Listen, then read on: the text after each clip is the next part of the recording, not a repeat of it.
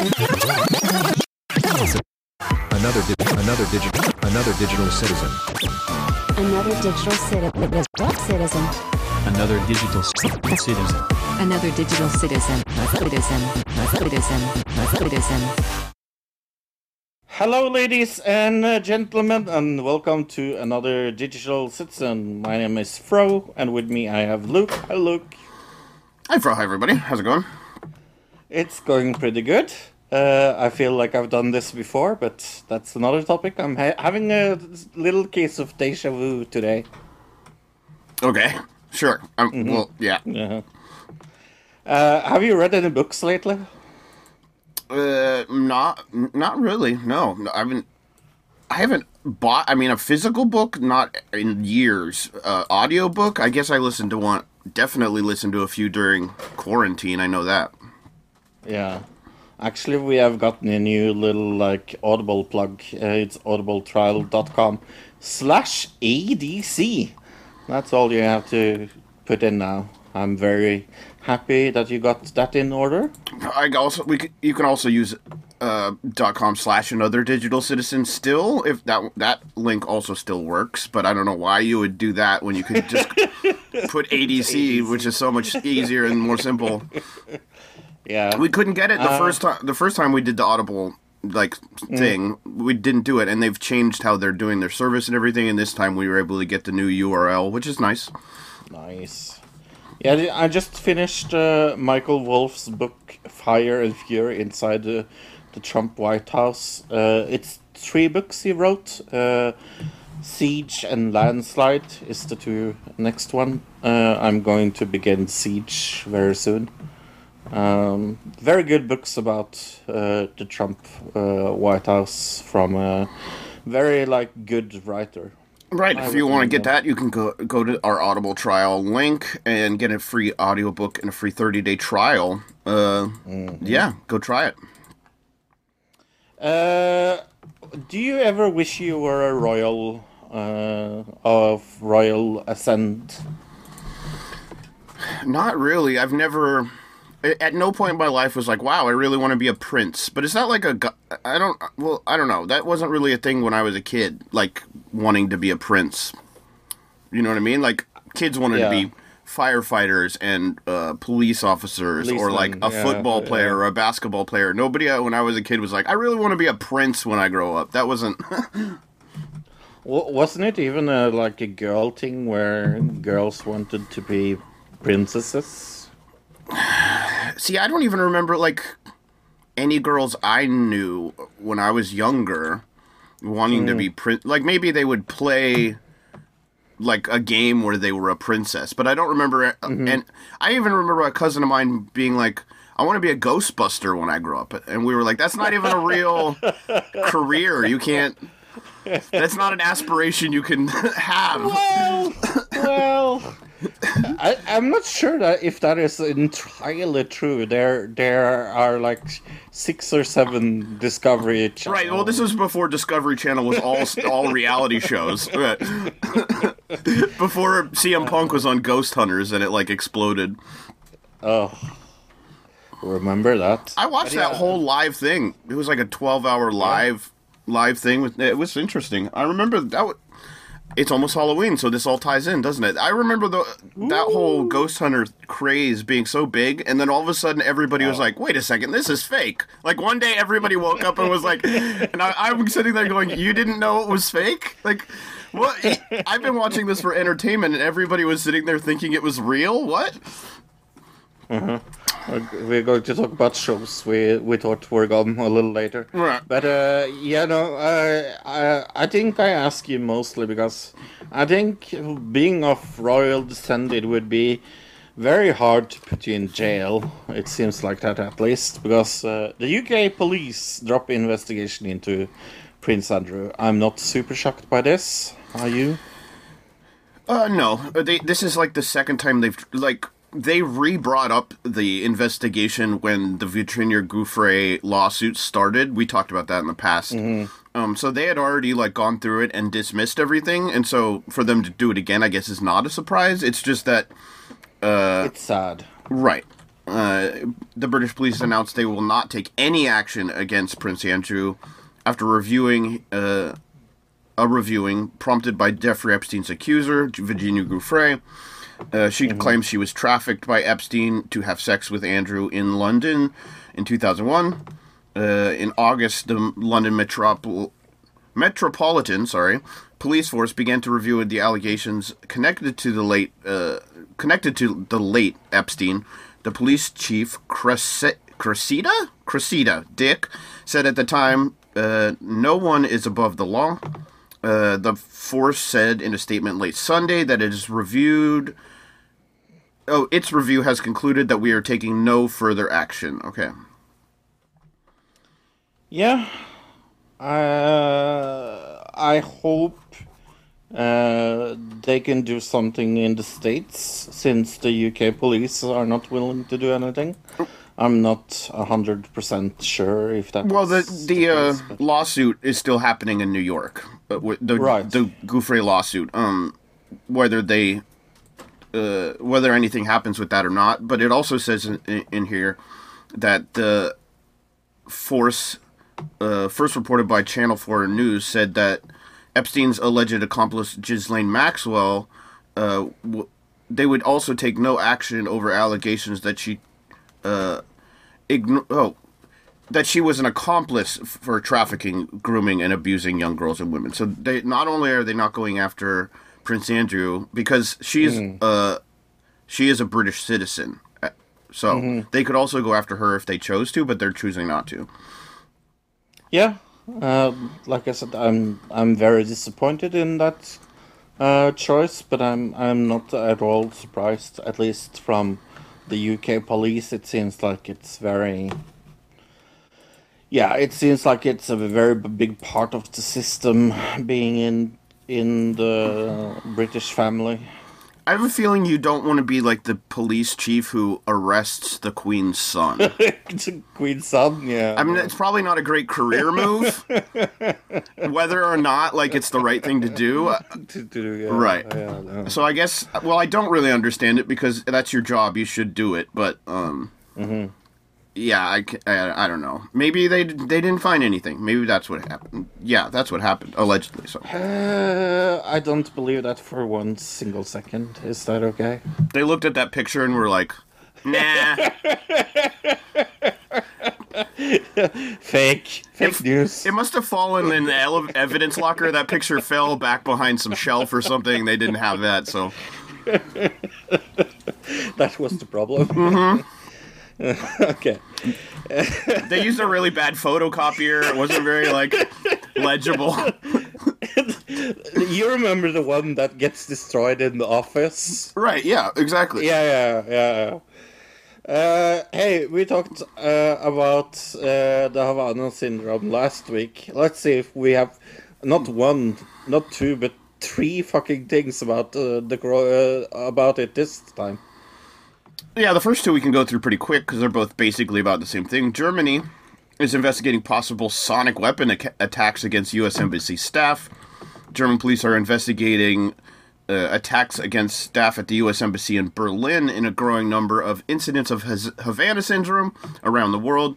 The police statement, which said the investigation had been underway since August, was issued on Friday in response to a report in Der Spiegel, which said the inquiry into at least two cases had been opened on the basis of evidence handed over by the U.S. Embassy. Austrian authorities have also said they are working with the U.S. to investigate another cluster of cases in Vienna, which we talked about. The CIA, State Department, and Pentagon are carrying out investigations. About 100 of the cases have affected CIA officers, which we talked about pretty much last week. William Burns said in July that there was a very strong possibility that the symptoms had been caused deliberately and pointed at Russia as a possible culprit. Moscow has denied responsibility.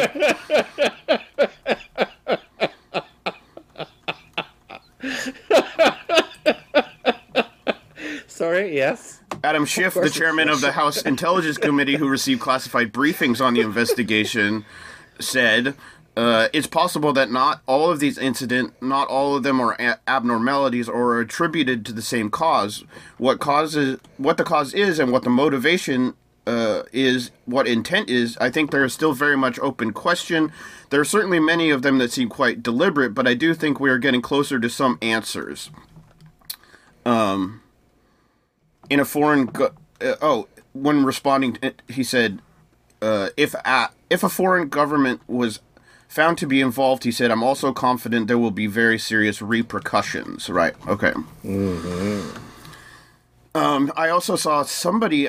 in one of the articles I was reading about these current attacks, because we're about to talk about Colombia in a second, that one of the U.S. officials said that the idea of it being a case of mass hysteria is laughable or ridiculous, something to that degree. So, okay. But in U.S. Embassy in Colombia, it's looking like several cases of people are coming down with Havana syndrome just days before Secretary of State Anthony Blinken is scheduled to travel to the country.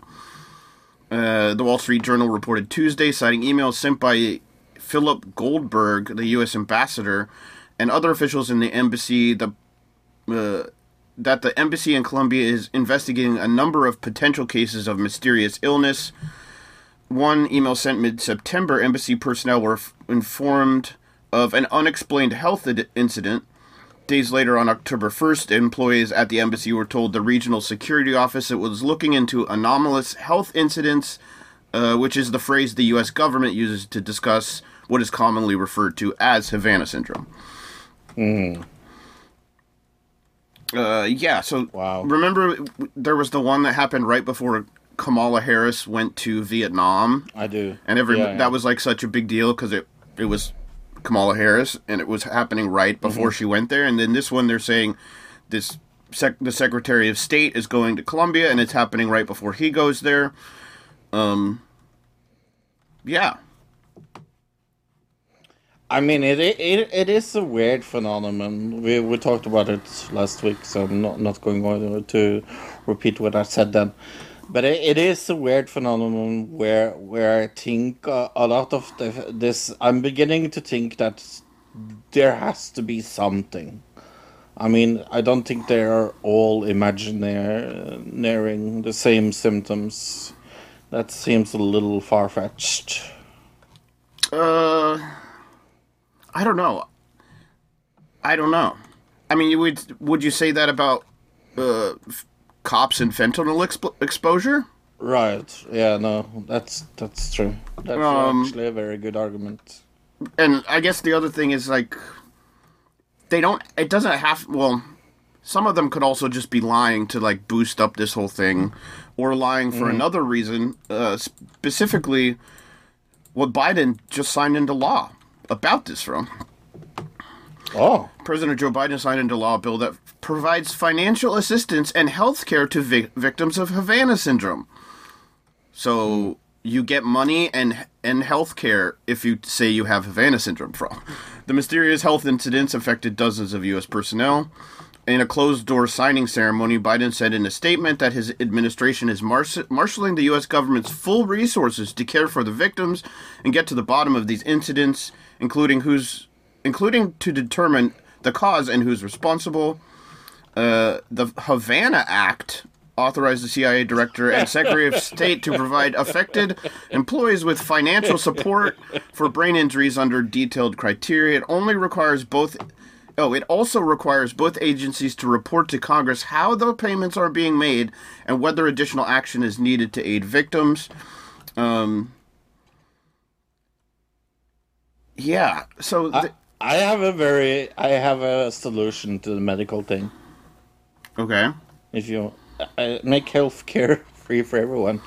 Biden said in a statement Friday, addressing these incidents has been a top priority for my administration. We are bringing bare the full resources of the U.S. government to make available first-class medical care to those affected and get to the bottom of the incidents, including to determine the cause and who is responsible. But no universal health care for the rest of us Americans. So. Yeah, but that would be the solution instead of like having 600 bills. Right. Well, the thing is, the reason all this became such a big deal, and the reason he's signing the Savannah Act, which we talked about originally, was that, there were a lot of diplomats who were upset with the government for treating the soldiers that were being affected by this, because soldiers they have health care. They're in the army or whatever they're in, whatever branch of the military they're in. They have health assistance. The diplomats didn't, and so they complained, and now they're giving them this health assistance. But like you said, if we just had universal health care, everybody would already be covered, and we wouldn't have to sign this silly act. But I think this comes into possibly, if there is some type of lie happening, some kind of, why would they lie about this? Why would they, maybe they wanted health care. Maybe it was a way, Could be. maybe it was a way to get the government to sign off on giving them money for health care and things like that. It could be that simple of a reason why they would lie about it. I mean, does that sound crazy?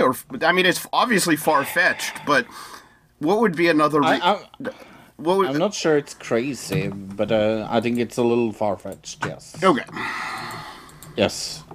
I don't know if I believe that's entirely true, but it is plausible.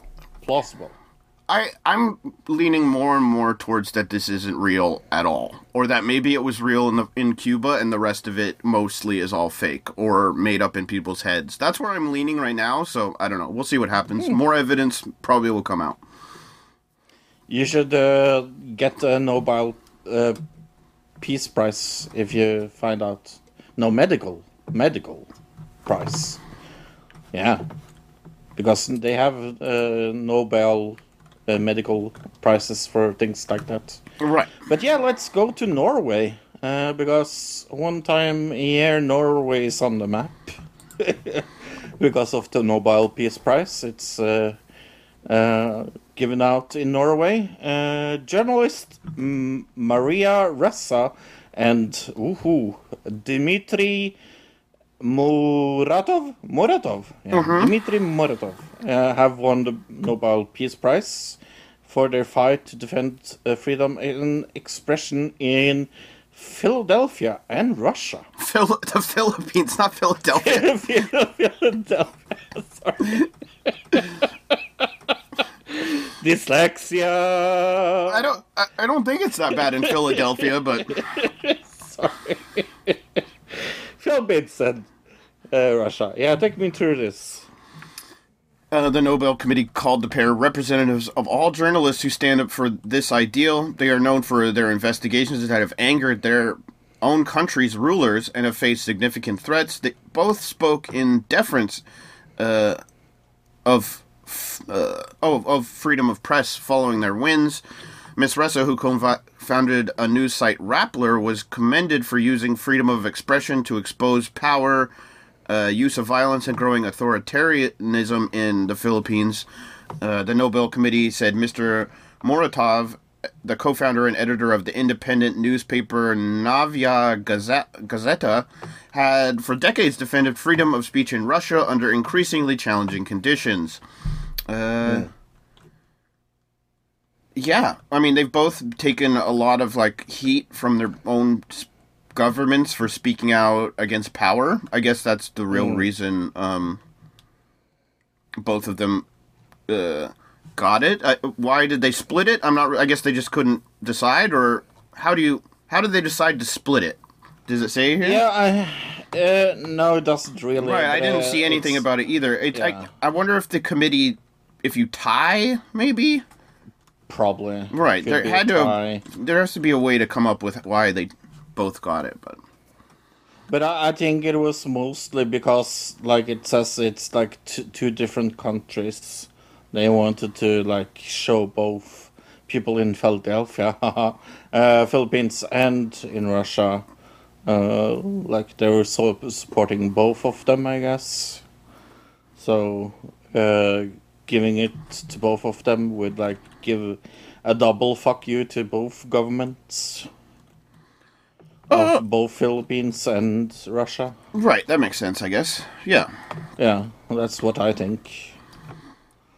But yeah, no, I have never heard about Rappler in my entire life. I have to. I have never, no, me neither, but I think that's because it's probably more, like, used more in, like, the southern parts of the world, you know? Mm-hmm. And the thing we talked about last week, sorry. The thing we talked about last week with, like, Facebook and WhatsApp going down, I didn't realize it, but specifically WhatsApp, in lots of, like, Latin America, it's more used than any other, like, social media. It's, like, used as a telephone service more than, like, because a lot of the places there don't have, like, really well engineered telephone systems. So WhatsApp has become, like, a very, like, highly used thing there. And when it shut down, it, like, for us, it shut down, it was kind of a big deal. But for them, that's, like, their main way they get in touch with people, how they talk to each other. So it was, like, that whole thing was way bigger in, like, the southern world than it was for us. I was going to say about the Nobel Peace Prize that I feel the last years they have given it a lot to like like things that has to do with environment. So I'm kind of happy that they give it to someone that's kind of fighting for press freedom, because that's something I'm very like personally engaged in. So it's something, the freedom of press is very important for me, and it's something that I think it's happy. I read about this guy from Russia, and he's good friends with the guy that's staying there from the States. That we talked about Snowden. So. Oh, okay. I guess William Shatner just got back from space, by the way. I'm just reading that just now. Oh, yeah, he's the oldest man in space, 90 years old. Right. Congratulations, I guess. Yeah. Oh, I wonder if he, like, sang Fly Me to the Moon as they were doing it. Fly me to the moon. Let me... I think he was trying to escape to the moon because he's the Zodiac killer. Right, I thought it was Ted Cruz, or was it Ted Cruz's dad? Ted Cruz's dad. Dad was the Zodiac killer? Zodiac killer. But officials in California said the man identified by private investigator as the Zodiac killer is not currently a suspect. Okay, so on Wednesday, the Casebreakers, a group of cold case specialists, named a man who died in 2018 as the killer, but the FBI and local police have pushed back against the allegations. The serial killer murdered at least 5 people, terrorizing a San Francisco Bay Area in the late 1960s. Police and newspaper reports received hundreds of tips each year for possible suspects, but the Casebreakers are a team of over 40 volunteers from law enforcement, military, legal, and academic backgrounds. They say the physical and forensic evidence all connect to a man named Gary Francis Post. The group, whose website boasts fresh leads on several high-profile cases, says it also... that Post is a very strong suspect in the death of teen girls, and a case that has never before been linked to the Zodiac killer. So they even found, like, a different murder that happened. Among the claims are similarities between him and a police sketch from 1969, and in particular, the irrefutable likeness of a scar on their foreheads. The Casebreakers also deciphered the letters from Zodiac containing anagrams of his name within the coded letters. In Wednesday press release, an unofficial task force said it had signed up eyewitnesses, filed court affidavits, and secured decades of pictures from Post's former dark room over the course of a 10-year statewide examination. But law enforcement agencies have batted down the claims of the group. So they're saying that that's not true. Mm-hmm. Yeah, no, I looked into this, and it looked very like plausible. The explanation they were giving was very plausible. Everything seemed very plausible, but yeah, I guess it's more fake news in a way. Or well, maybe the police just haven't done enough investigation into the claims itself, and so they haven't come out with like, oh yeah, it definitely was this person, or what. They're probably investigating this, I guess, is my point still. They just haven't made a 100% determination. That's my guess. A Virginia web designer who did help crack the cipher told the Chronicle on Wednesday that it was unlikely the killer was to include his name in the letters. Well, I guess that makes sense. Yeah, but they were coded letters, and there was always kind of like, because he sent those letters, there was always the idea that he wanted to get caught. He just never got caught. Right. You know, I don't know. I don't know if they found him or not, but it's the same thing with every time they find a new case for a new Jack the Ripper. I take it with a little grain of salt. It's because every book about like the identity of Jack the Ripper or the Zodiac Killer or something like that will come down to speculation. I don't know. I think that those two cases are a bit different just because the difference in time. Like, the Zodiac Killer could still be alive, where Jack the Ripper would never... Sure. Right. So, and... Yeah. If you found evidence, I think, for the Zodiac Killer, like, physical evidence, you could, like, test it for DNA still, where Jack the Ripper, I don't think DNA would still be around. So, yeah, there's a few differences there, but I get your point. Yeah, they did, because one of the, in Ripperology, one of the few things I know something about, but they thought one of the painters of that time was a killer, and they tested the blood from his paintings and found out that, like, he wasn't Jack the Ripper. It was very, very cool. Huh, okay. Yeah.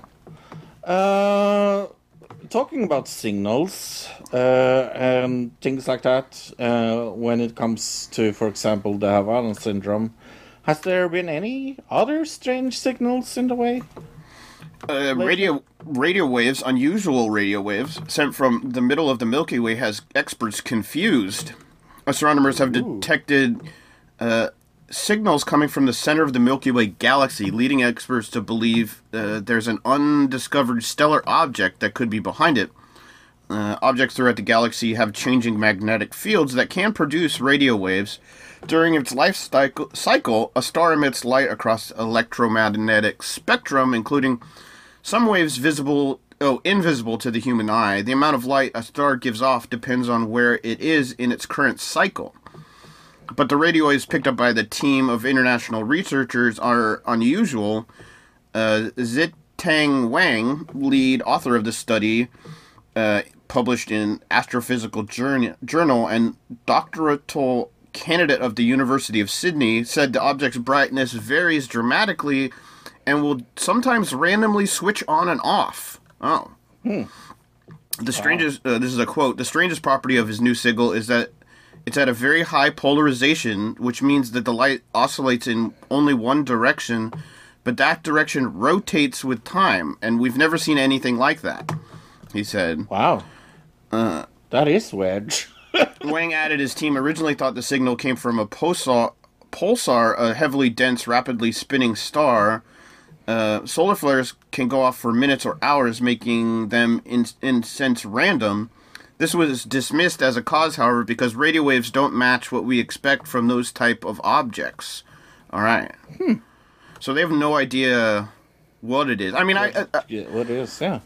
I mean, it makes sense if it's in, like, a solar system of some type that maybe it turning on and off is actually just another object passing in between us and the signal. You know what I mean? That was what I was thinking, yeah. Right. But the whole thing of it, the way that the light is only going in one direction and then it changes over time, that's super interesting. Definitely. like I said, I love the quote by this comedian that says, "Why look for intelligent life on other planets when you hardly can find it here?" That's still one of my favorite quotes of all time. But yeah, maybe there are something out there, Luke. Well, yeah, and maybe they're trying to get a hold of us. That's that would be the most interesting idea here, is that these are like some kind of signal from some other civilization somewhere. That's cool to think about. If it's true, probably not, but they're saying there's no Subway tuna there's no tuna in the Subway sandwich. That's what the aliens are trying to tell us. They're trying to tell us it's not tuna. Mm-hmm. Is that what they're saying? It's not tuna.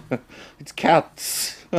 We're from the future. It's us from the future trying to tell ourselves that it's not that the tuna fish sandwiches are actually cats. Yeah. Meow. That sounds like actually a pretty good sci-fi movie. Like the main character would be this like super like maybe mid-30s, early 40s cat lady who has like 40 cats. And everybody thinks she's crazy because she can talk to aliens, and it's all like totally true. That'd be awesome. True.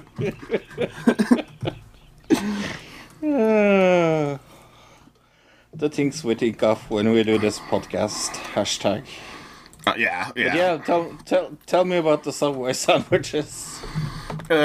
We've talked about this before, obviously, but a federal judge in California dismisses the case against Subway on Thursday, which had been brought by consumers who alleged that the tuna in its sandwich was not authentic.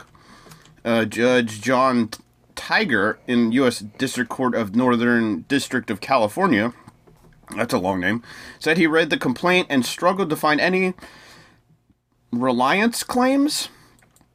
Okay, the lawsuit which Subway has labeled the lawsuit which accused Subway of mislabeling the contents of its tuna sandwiches made headlines filed earlier this year. The suit also alleged that Subway profited from mislabeling the tuna products by using cheaper ingredients. The products are made from some mixture of various concoctions, the suit claimed. Subway defended itself, saying the claims were meritless. In a previous statement to Insider, Subway said, "Our tuna is the most popular sandwich. Our restaurants receive 100% wild-caught tuna. Mix it with mayo and serve it freshly made sandwiches to our guests." Okay. The Washington Post, though, reported that the judge's dismissal was not based on any findings about the contents of the tuna, but instead centered on the fact that the plaintiffs did not meet legal standards to sue the company. So this lawsuit is not saying that the tuna is tuna. It's just saying that the judge found it as like the case not to be up to par to sue a company. I'm not sure if I agree to that, to be honest.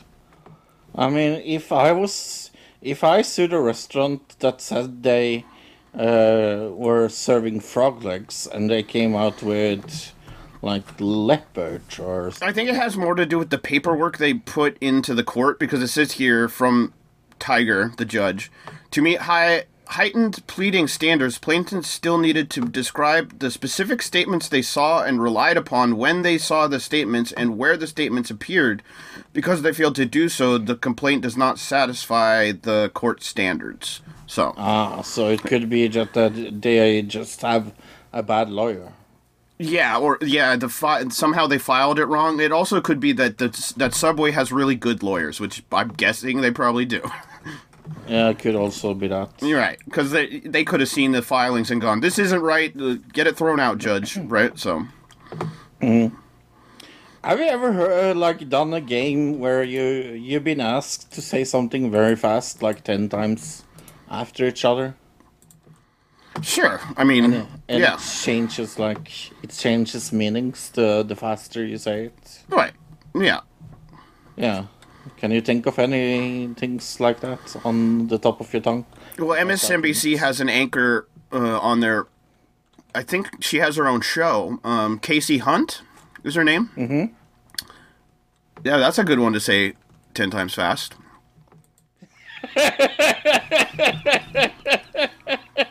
It took me a minute before I understood it. To be 110% honest with you.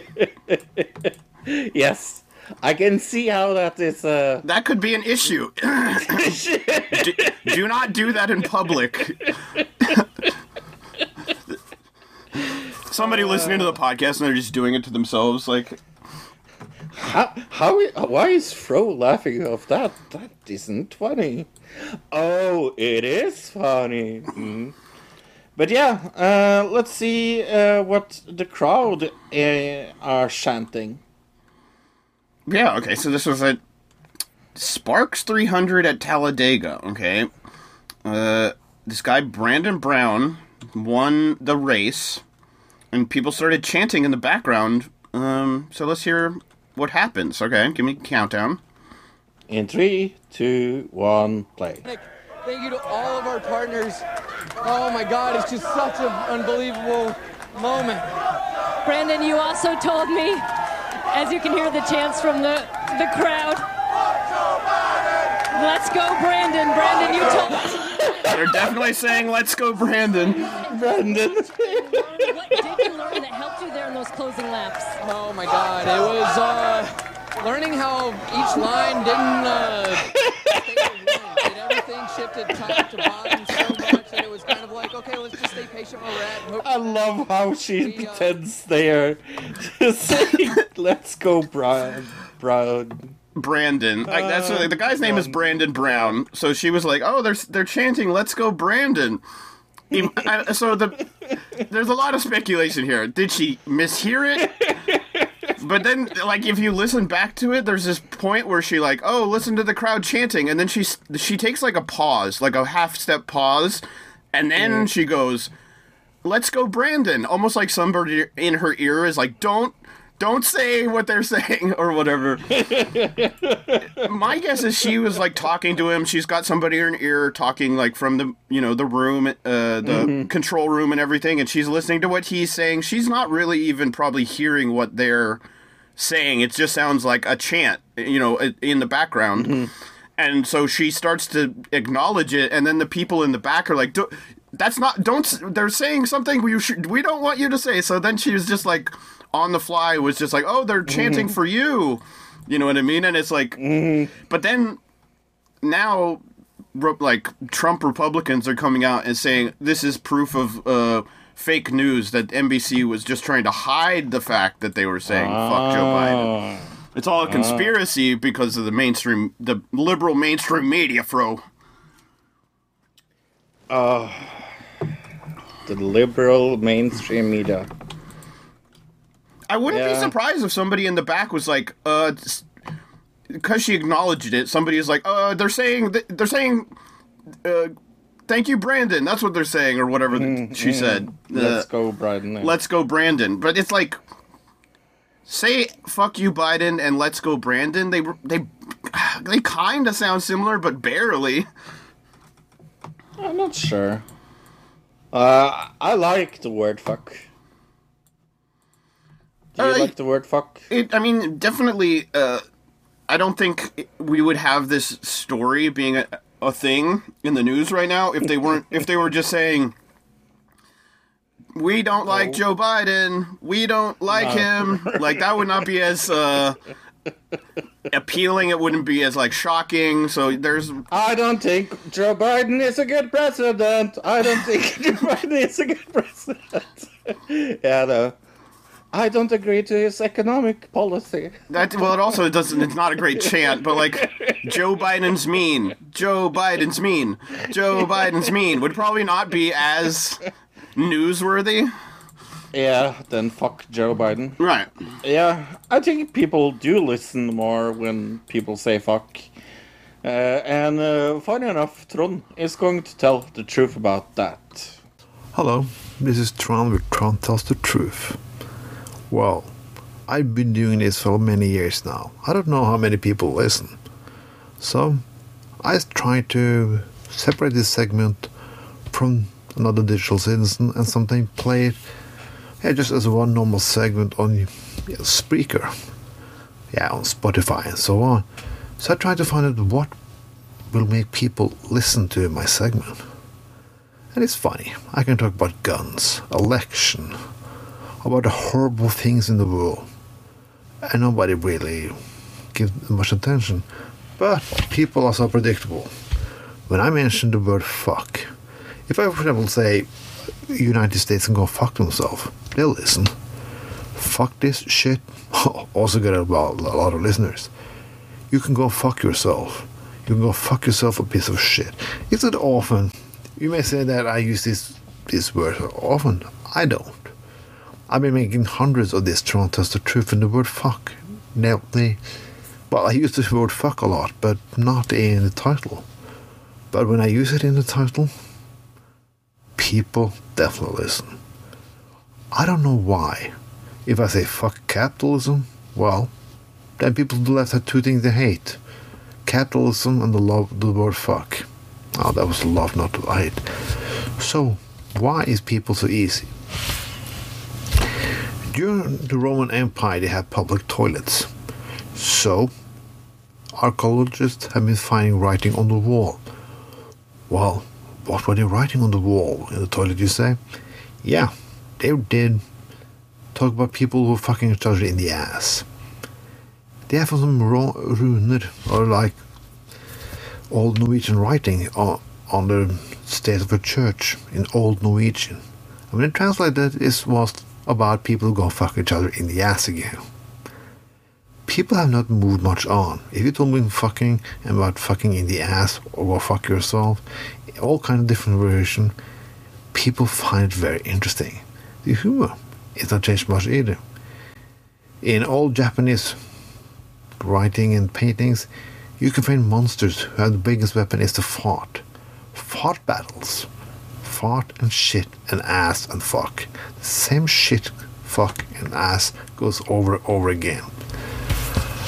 Well, I will not be that predictable.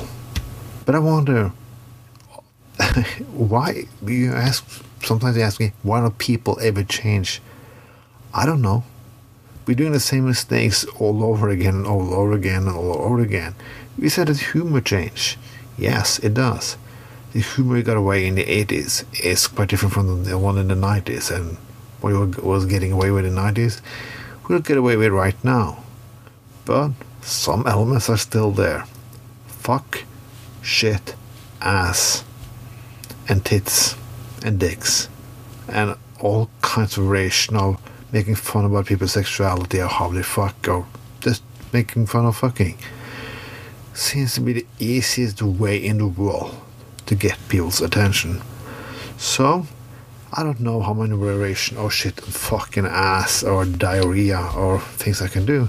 Maybe I can put some group sex, some gang bang, licking pussy into it mix too, and see how much listeners I can get. But I like to talk about politics and the most important things in the world, so that kind of language can really go fuck himself. This was Tron with Tron Tells the Truth. Thank you, Tron. I do agree. And we thank you for all those years you have done Tron Tells the Truth. It's actually one of my favorite things to listen to during the podcast. Yeah, it's nice. It's always a nice change of pace right after the news to like change up voices, and then we go into TV. Yeah. And let's start with Baking Impossible. That is not the Norwegian title. The Norwegian title is Impossible Baking Goods. Impossible Baking Goods. Okay. Like directly translated. Right. Of course. Yeah. This is a baking show, believe it or not. Whatever could lead you into thinking it's a baking show, I don't know. Where you have engineers and bakers together. Right. Their first task is to make a boat. And I have to tell you, look, I usually don't get tricked into watching shows, but I watch every single episode of this. Oh, really? I only saw a few episodes. I didn't really have a lot of time, but I thought it was good, though. This is way better than like a good. normal cooking Yes. show. But I think the reason is two things. They have gotten a good host. He has also like have had been a host for a show before. He's Okay. a magician. I thought it was okay. I didn't think it was great. Okay. But I think their greatest find is the contestants and the judges. Like there's so many good ones, and I think their tasks are so incredibly fun.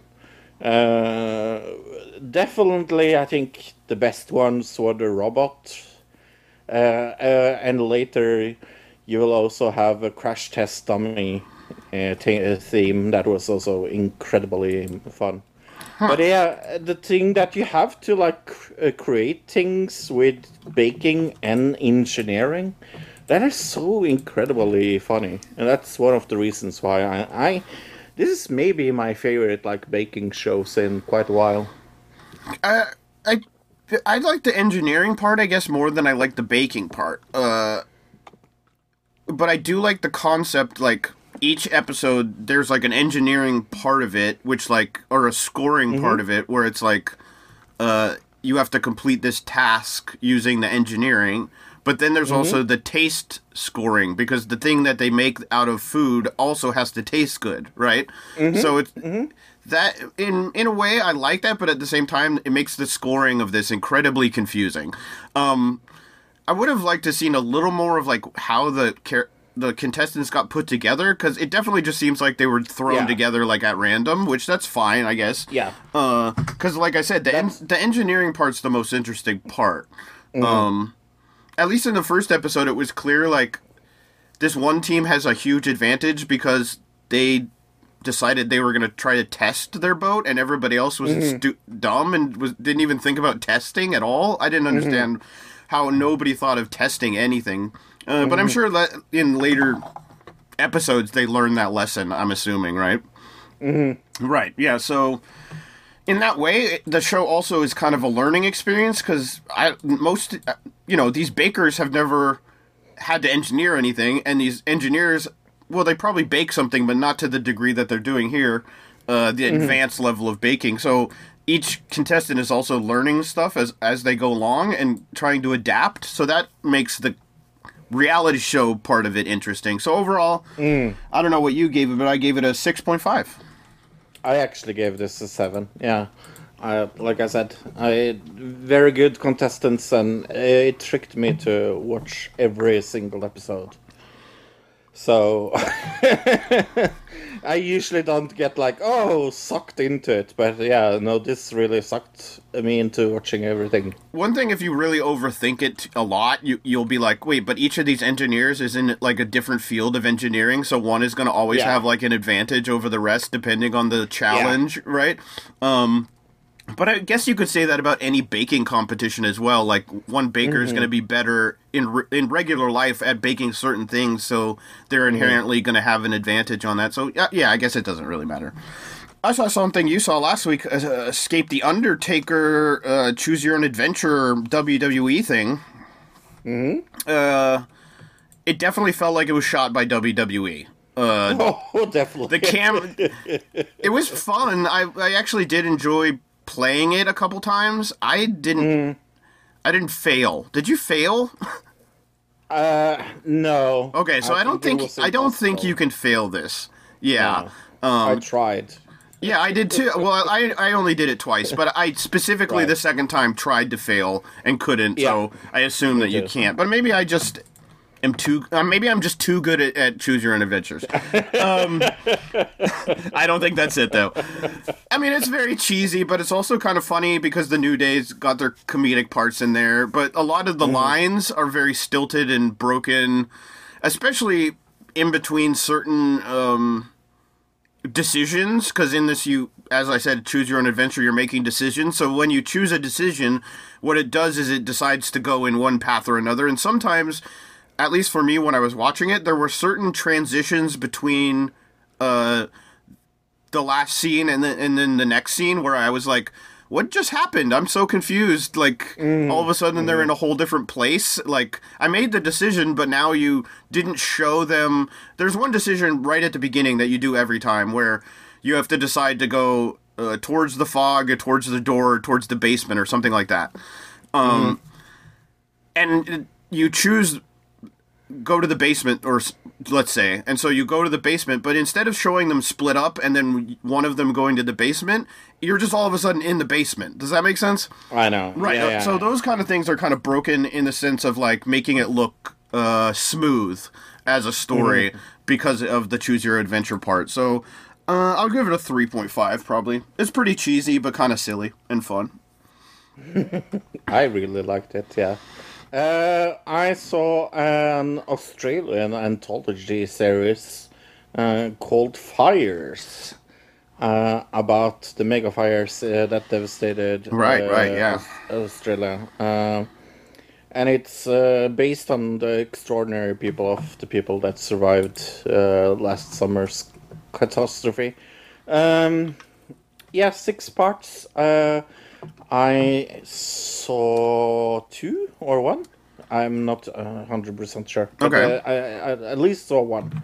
But yeah, I liked it. Very special, very dramatic, very good. I give it 6.5.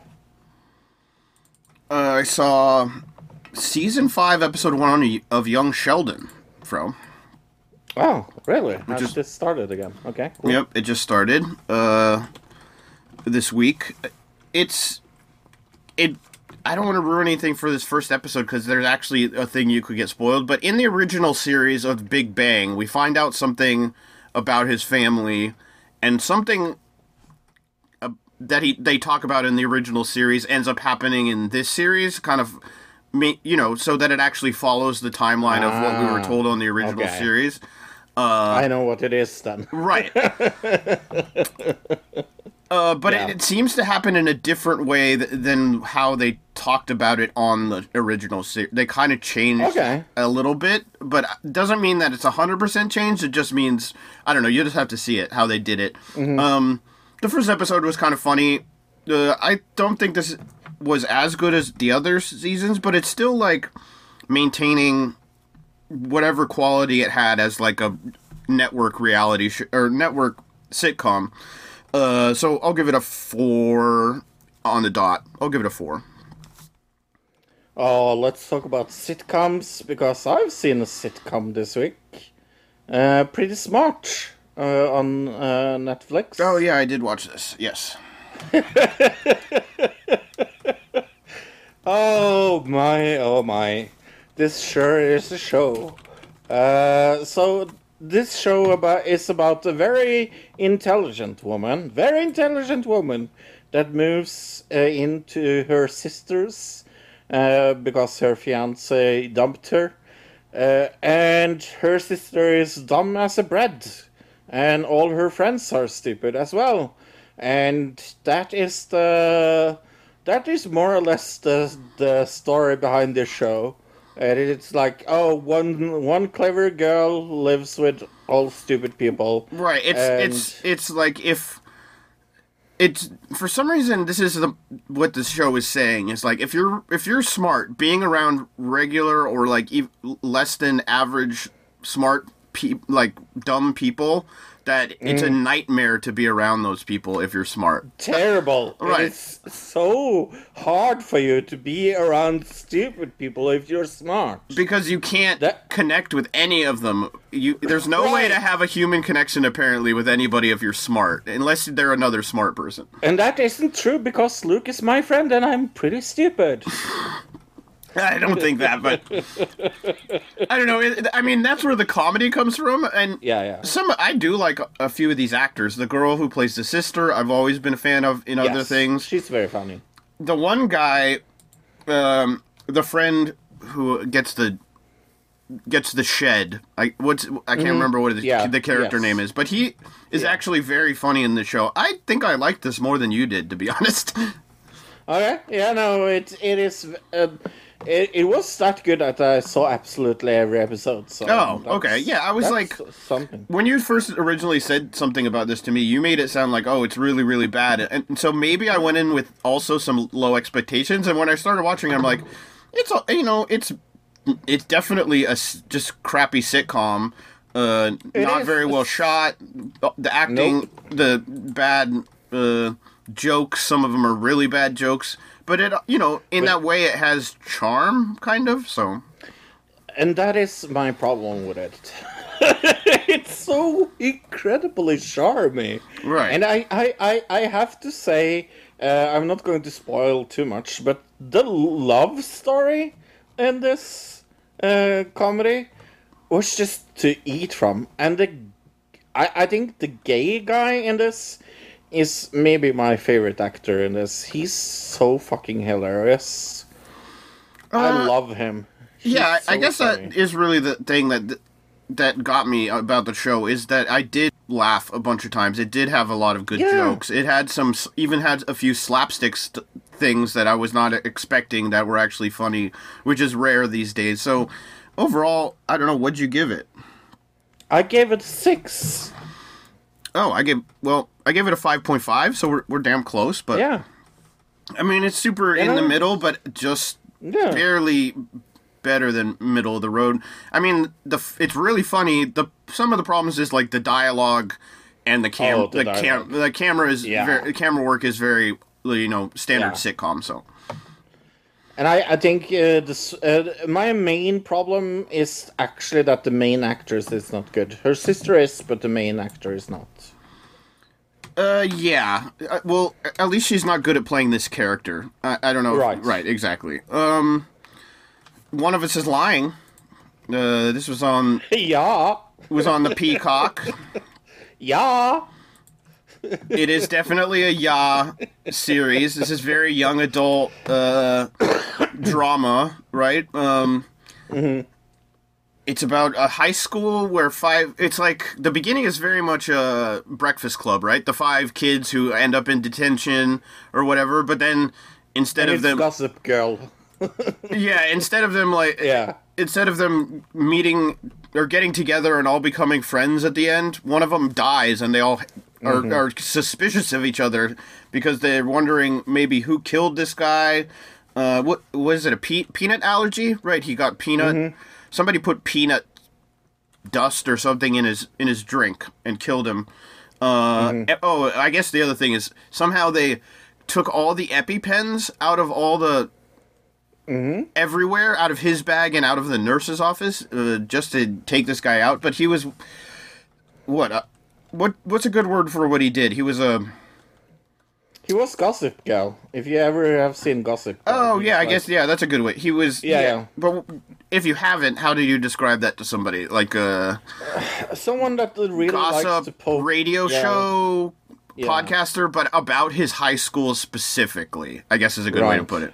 Yeah. But everybody knew that this guy was the gossip guy who was spreading dirt on everybody in his high school. They all knew it. It was like, and so there's all these people who might have wanted to kill him. Right, that's the show. Yeah, what did you think of it? Yeah. It's bad. It's definitely not good. I'm 2 episodes and I think I'm probably out. I'm a little interested in who killed him and why, so maybe I will watch this last episode just to see the solution. But I know the solution in the book because I've read the book, so I'm kind of indifferent to it. I really like the book, I have to say that, but I am quite a reader, so You think they could There's change also it that. up for the show just to trick people? yeah, that's what I'm thinking. They could do that. Yeah. Yeah, I think actually this cinematography, camera work was pretty good in this. I thought most of the actors did a fine job. I think the dialogue was not good. I think Right. the characters, I mean, it's from a book, so I guess I have to blame the author of the book, but these characters are so one-dimensional and just I couldn't agree more. The cheerleader is the classic cheerleader girl, the bad Yeah. boy who rides the motorcycle and wears a leather jacket. You have the nerd kid. You know, it's like these characters are so base level that you can't really see them as a real person. So, and I don't know if that's how it came across in the book. I guess I can ask you because you read the book. Yeah, no, like I said, I like the book, but I think where it misses here, from my point of view, that's someone that liked the book, is that they are making every character in the book that I had somewhat sympathy for, not sympathetic at all. Then that's maybe my biggest flaw with the series, where you're supposed to like care of who the killer is. Here, I really don't care. In the book, I cared. Okay. Yeah, so my guess is they dumbed down the characters for the TV show Yeah. Which is not surprising. I guess that's how they do it with some TV shows and movies. Yeah. Not even just movies, not even just TV shows. I mean, you see it in movies all the time as well, so. Oh, definitely. Yeah, I'll give it a 4, though. Yeah, I will give it a 3.5. The one saving grace is the mystery aspect that makes you want to see more, right? Everything else I could be kind of take it or leave it, so. Yeah. I saw Chucky, the first episode of. Oh yeah, me too. This is on the Sci-Fi Channel. It's right after, not the remake, but the last Chucky movie.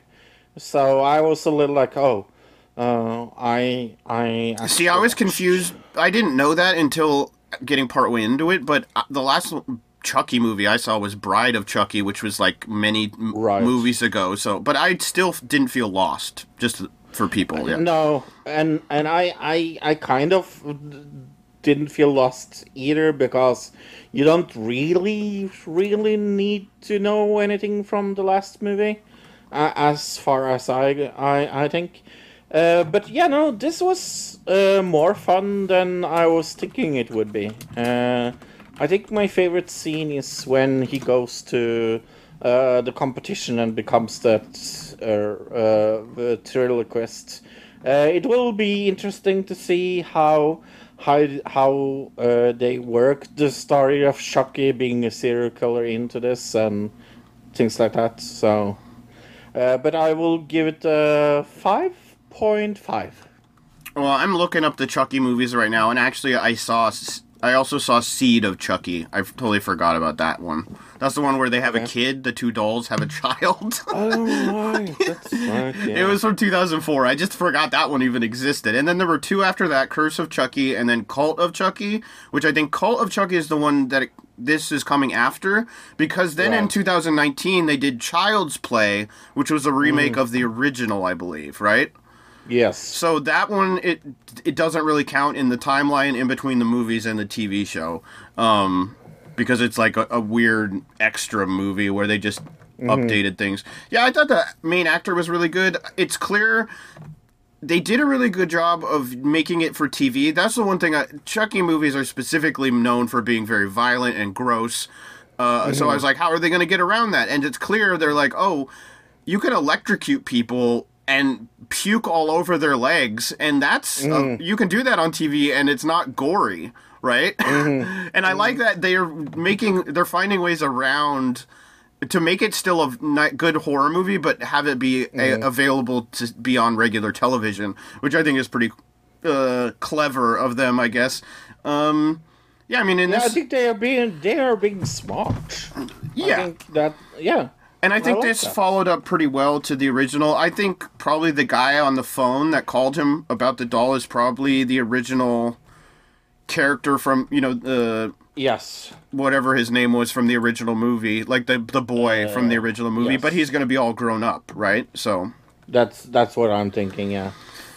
So that should be an interesting, if they ever meet up, the whole high school thing with him in the gymnasium, that was a little cheesy. That was the one part where I got thrown out of it and was like, is this a dream or is this actually happening right now? Why would this girl, this high school cheerleader girl, go up on stage and just lambast this other student in front of the whole, student body and their parents, and no teacher or anybody would stop her? Why would that happen? That part I was like, makes no sense, but everything else was really good, so I gave it a 7. Okay, cool. What's the next thing you've seen? Let's see, we talked about that. Oh, I guess we should do CSI Vegas first before we do the other. Before I do the last thing I saw. We can do that. Yeah, this seems like they brought back a bunch of the original characters from CSI, right? Some older, as like mentors, kind of to some younger characters in the CSI Vegas. And then right at the very end, we see they're bringing back like the main CSI guy, whatever his name is, like at the very end of the first episode. Yeah, love him. Sure, I'm not a big fan of CSI. This was kind of. I'm such a fan. So I'm very happy to see this. I always just... The one thing about CSI is I like the mystery parts of it, so I like the murder mystery aspects of it. A lot of the dialogue is super cringe. I basically always fast forward through the montage scenes of them like, look at me doing test tubes. I've got a beaker, and I'm looking into a microscope now. That part, I'm always like, I can fast forward through this. I know, and there's one or two of those montages in every episode of CSI. Yeah, no, I was a big fan of the original. I was a little skeptical going into this. I was thinking, are they going to like try to do the same? I didn't think they updated it wrongly. I was satisfied. I was genuinely surprised of how respectful they were to the material they was working from. I know that you don't care, but I cared. So yeah. Well, it was made by the same people. Jerry Bruckheimer did it, and that's who did it. Sure, but they could have updated it and made it like even more like futuristic and like. Oh, I see. I think the tone of the show is more or less like the original. Oh, CSI, definitely. so, It's definitely yeah. It keeps on par with like the tone of the show for sure. I never really liked the original, so I guess this I'm gonna give like a 3. Yeah, I'm going to give it a 4. Okay. Yeah, I mean it's one of those network shows that like it's so formulaic kind of. So that's one negative of one of these kind of shows. Let's see, what was it I saw? The Haunted Museum. This is on Discovery Plus. It is the stories of things in the Zach Bagans Las Vegas Museum. And it is short stories that is made by Elas Moss, Roth, sorry. And it's like and it follows like the story behind the things from his museum with commentary from himself.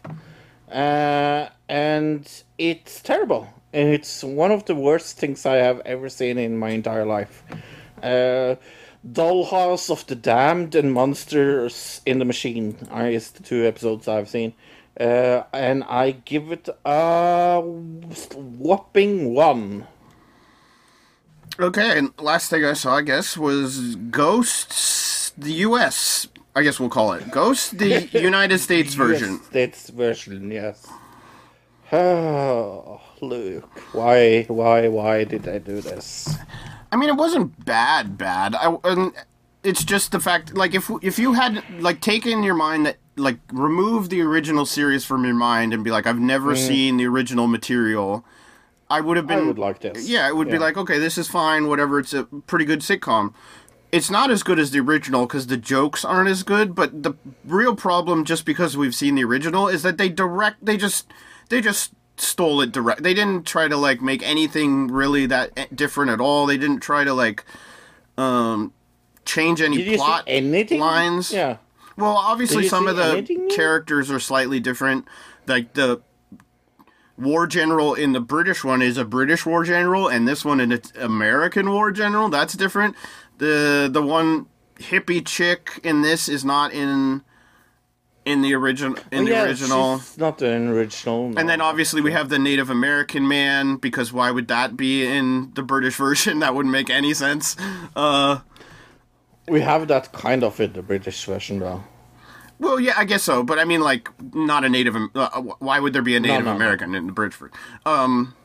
That's one thing I really didn't like about this one, is that in the British version, the one guy, the caveman, he can talk, but he can barely talk because he's a caveman. Yeah, and here he's a Viking for some strange reason. Because they discovered America first, I think. But he can talk very good. Right. Like, he's the one that has, like, the accent or whatever. But then the Native American guy is just, like, he talks like he's from San Bernardino. It's like, what is going on here? Well, I got so weirded out by that. But then I thought about it, and he can't really do, like, like one of those bad stereotypical Native American accents either. I guess not. But what I think they should have probably done is where he couldn't, like, he could only speak his native tongue, and everybody else had to understand him. Like, yeah. That's the way I probably would have done it, but that, I don't know. Yeah. Would it have worked? I don't there's just something's very wrong about it to me. I don't know, it feels really weird watching it. But other than that, everything's the same. The guy who loses his head and can't find it, and it's rolling around. I guess the one thing that's different is that she can go out and see ghosts outside of the castle, which I don't think that was... that they didn't do that in the first one, no. Because she can see the doctor. Yeah, I didn't think about that. Yeah. So there are a few slight differences, but the storyline elements are all exactly the same. Yeah. Yeah. Now it feels very, for me that knows the original, this feels very like, why?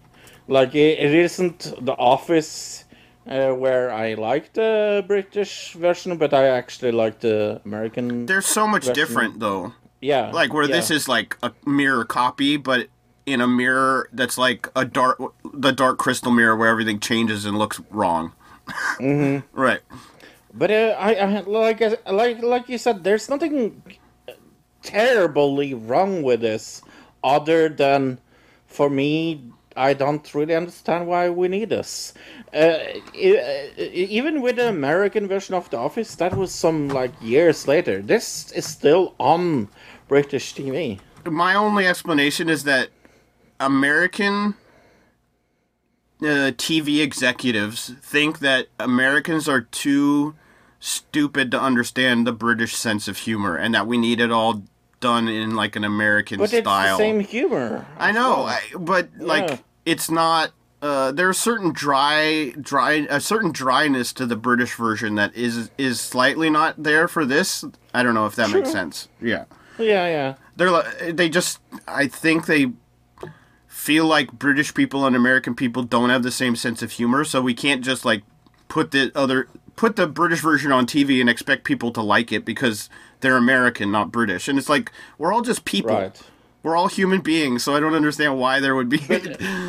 Especially in episode 2, I saw a lot of, like, it was shot for shot from the from the UK show, especially when they are in the cellar.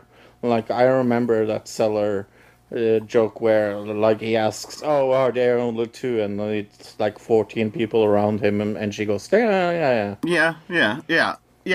mean, the jokes are like that's what I said. The story elements of it are all pretty much exactly the same. Yeah. Mm-hmm.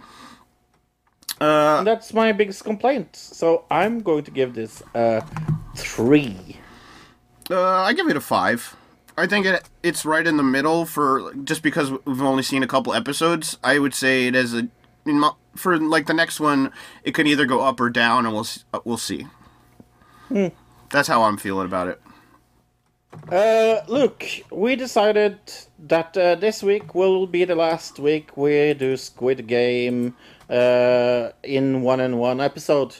Because last week we said, oh gosh, there's so many spoilers online. Well, take my hat and hold it, sir, because that has been magnified now to 1,000%. Well, yeah, I mean, yeah, probably more than that. There's definitely...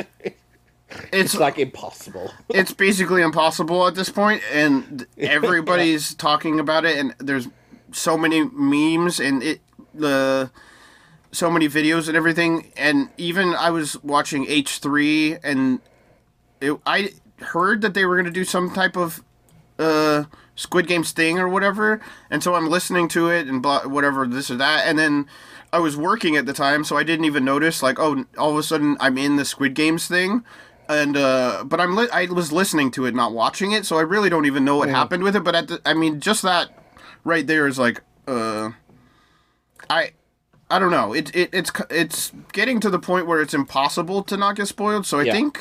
Yeah, we're going to do this episode, and then next week we're going to do episode 5 through 9, all in 1 week. And hopefully, if we watch it fast enough, we won't get spoiled for what happens. Not only that, is like, I think Fro's got a little FOMO, because everybody else knows what happened, and we're waiting, don't you think?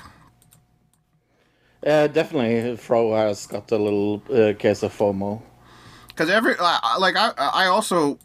am feeling like I really want to watch all these videos that are coming out about it, but I don't want to spoil anything, so I can't watch these YouTube videos about it, and there's like 3 videos about it every day, so I'm like, it's getting really annoying to have all this content I'm not able to watch on a daily basis, so yeah. But this is the first time we're going to see something in a bunch because it's good. It's like before we have quit doing shows because they're bad, we're actually going to quit the show because it's too good. I think if it wasn't as like crazy popular online, like I think we would keep doing an episode per week, but since it's just so impossible to stay away from any kind of spoilers, to stay away from any kind of like I mean, I've managed pretty much up until this point to avoid most of it, but yeah. So hopefully in the next 2 days I'll finish watching it, and then I don't have to worry about that anymore. Because that's the other thing; it's just kind of annoying to have to kind of censor everything I want to look at online, right? So because I'm watching a show and waiting week by week. So yeah, that's the whole reason we're doing that, but. We are doing episode 4 this week. Stick to the team. As alliances form among the players, one is safe in the dorm after lights out. The third game challenges Jin Hun's team to think strategically. Okay. Yeah, this was a good episode with a extremely good cliffhanger. One of the best cliffhangers so far. That's for sure. But yeah. I really enjoyed this episode. Yeah, this episode was at the beginning the guards give them very little food, but like an egg and some water or something, some kind of soda. I don't know what it really was, but some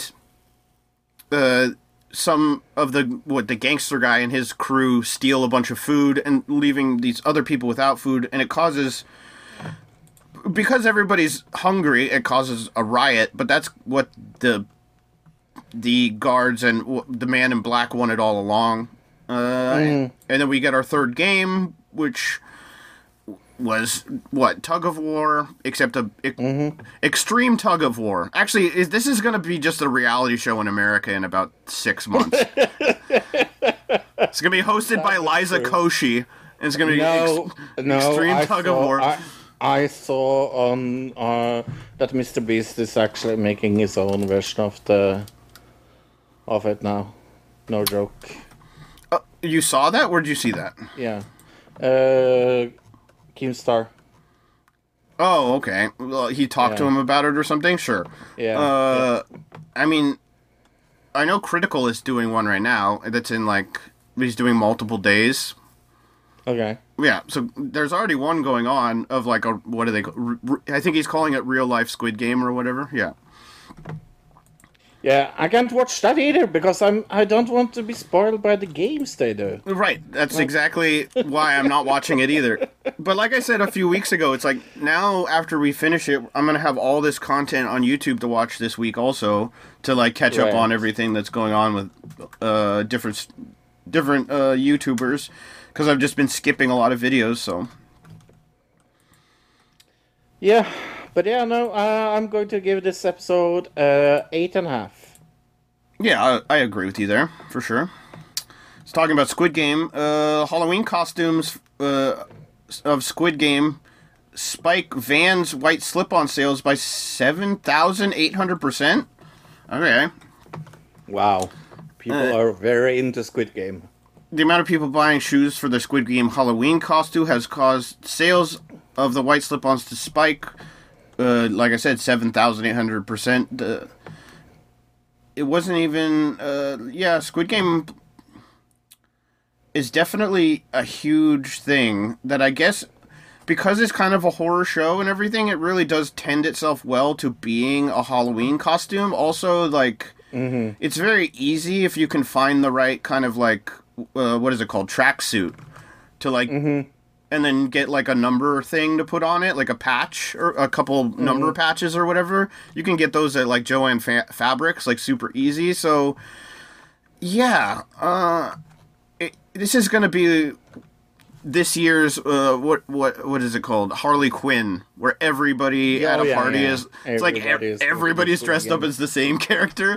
You go to a party and it's just everybody's dressed up as that. Paramount Plus is getting ready to launch it in Europe. It says we'd love to unseat Netflix. Good luck. Yeah, that's. I'm sure you'd love that. That doesn't mean you can love a lot of things. I love Ferraris. That doesn't mean I'm gonna get one. What? You don't believe in positive thinking, Luke? No. The CBS Viacom's SVP of Programming and Acquisition said that Europe is the next logical step for their platform, which is already launched in 25 markets this year, including Latin America, the Nordics, Australia, and Canada. He described Europe as a complicated market to enter, however, not only in terms of quota, the local content, but also the numerous distribution channels, and that their philosophy is ubiquitous distribution. Okay. Yeah, there's not that much great content on there, to be honest. I've got Paramount Plus, but I mostly have it because it's got Big Brother feeds on it, and it's got Big Brother, and it's got some new movies and stuff. The new movies is like kind of an additional thing to me, besides like Survivor, being able to watch Survivor and other things without having to record them or anything. Is Survivor starting up again? I think it just started, yeah, and I haven't. It's like a few episodes in. I haven't even started watching it yet. I haven't seen any of it. Yeah, I was just going to say that. Yeah, and actually, I was on CBS, or no, yeah, I was on Paramount Plus last night, and Bob Hart's Abashula started again. There's 3 episodes of that out also, and I haven't seen a single commercial or anybody saying it started up again, but I'm gonna watch that this week. Nice. Yeah, that's a very good show. Show I recommend that I didn't like in the beginning. But could be bad this season, who knows? Who knows? Now to the most important news of the week, of course. Turin is to host the 66th Eurovision Song Contest in 2022. There was 17 contestants in this bid for having Eurovision. That is actually one of the biggest bids ever. Oh, you mean like cities that wanted it to come Yeah. Right, okay. To their city, yeah. So it's going to be one of the biggest, largest indoor arenas called Pala Olimpico. And that is from... They had the Olympics, so it's very fitting. So the dates is the 10th, the 12th, and the 14th of May. So pretty early this year. Is it an outdoor arena? No, indoor. Indoor, okay. I was like, that would be different if they did it in an outdoor arena. That would be kind of interesting. There has been tried that, but rain and stuff and music is kind of like... It doesn't travel well in like an outdoor space also, probably? No. Yeah, okay. No. That makes sense. But yeah, no. They had the Winter Olympics in 2006, so it's a pretty new arena. But I'm guessing they're going to probably have to cut it in half or something to do like a stage and everything. But I'm assuming it's like a sports arena. Yeah, it is. Yeah, okay. Yeah. But yeah, no. Turin is quite a nice place. So I was very speculative first that they had to say no because of the corona, but the numbers are dwindling down, so it looks like it's actually going to host this time. So it will be interesting. It's not that long till we start doing Eurovision season again. Just to plug the Audible again, audibletrial.com/another digital citizen or audibletrial.com/ADC. That's for audibletrial.com/ADC. Get a free book and a free trial if you sign up there. And it also helps us out.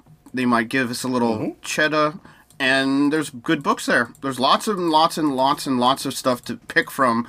So no matter what kind of book or story you like to read or listen to, they've got it. And they've got other stuff too. They actually have podcasts and other things there besides books. It's not just books. Yeah, and in your free month, you can also listen to they have a library of free books. Right, that you get free if you're an Audible member. I have listened to many. But you also get one free that's of your choosing, whatever you want. Yeah. Mm-hmm. It is a super cool deal. Hey, GC Max. It seems like she's getting her own TV show. On Stars, I guess. Ghislaine Maxwell, excuse me, Ghislaine Maxwell, Life on Trial, was being shopped around at Meepcom TV Market in Cannes. I guess it's slated to debut on Channel 4 in the UK, but for the US rights, Stars has picked it up. Apparently there was a bidding war over this, so I'm not sure if it's good or just everybody wants to get on that Ghislaine Maxwell train, because it says here it's slated to debut on Channel 4 following the conclusion of the trial, which is anticipated to end in early 2022. So they're trying, they want to have some Ghislaine Maxwell content on file for when the trial's over. That makes sense. That's interesting marketing. They're marketing off of somebody's life to a degree. That's a little, makes me kind of feel dirty, but what do you think? Yeah, it makes me feel a little dirty, but I don't know if I care. I think it's a trend, though, that we're seeing, like, the Britney docs, they came out after the trial, and then we saw everything with the R. Kelly after he went to trial. We see all these so they see these trials and these celebrities and go, oh, we better have some content ready for people who are interested in this. So I guess it makes sense on a marketing perspective. Do you want to hear a funny story? Okay. When it comes to my movies this week? Sure. All the movies, well, almost all the movies I have seen has two alternative titles. It's called like either the one thing or another, depending what country you live in. Oh, I see what you're saying. Okay, I was very confused as to what that meant. So, for example, one of the movies I've seen this week, sorry? Go ahead. Is Cherry Pickers in one country or Ankle Biters in another. Do you know which one's which? No. Okay. But yeah, that's the alternative title. So, this is a horror movie about four very cute girls that plans to kill their soon-to-be stepdad because they think that he's trying to kill their mom when they are actually making love. And it's a part of like their sex game. Right, okay. It is atrociously funny. It has Colin Mockery in it as one of the detectives, something I find very funny. And I love the ending. The ending was very, very smart. Cute kids that can't act, but that's not a real problem. I give this movie a 6.5. You know Bella Thorne, Fro. I do know Bella Thorne. Instagram famous. She was famous from just almost destroying OnlyFans as well. But lately we've seen her in some movies, and I think both of us agree she's been really good in a lot of recent movies we've seen. Yeah. And then I saw this. It's called Habit. Yeah, I've heard about this. There's a reason why I haven't seen it. It is a movie. Oh wow, the trailer didn't look that bad. I saw the trailer and was like, that doesn't look too bad. And Bella Thorne's been pretty good in things lately.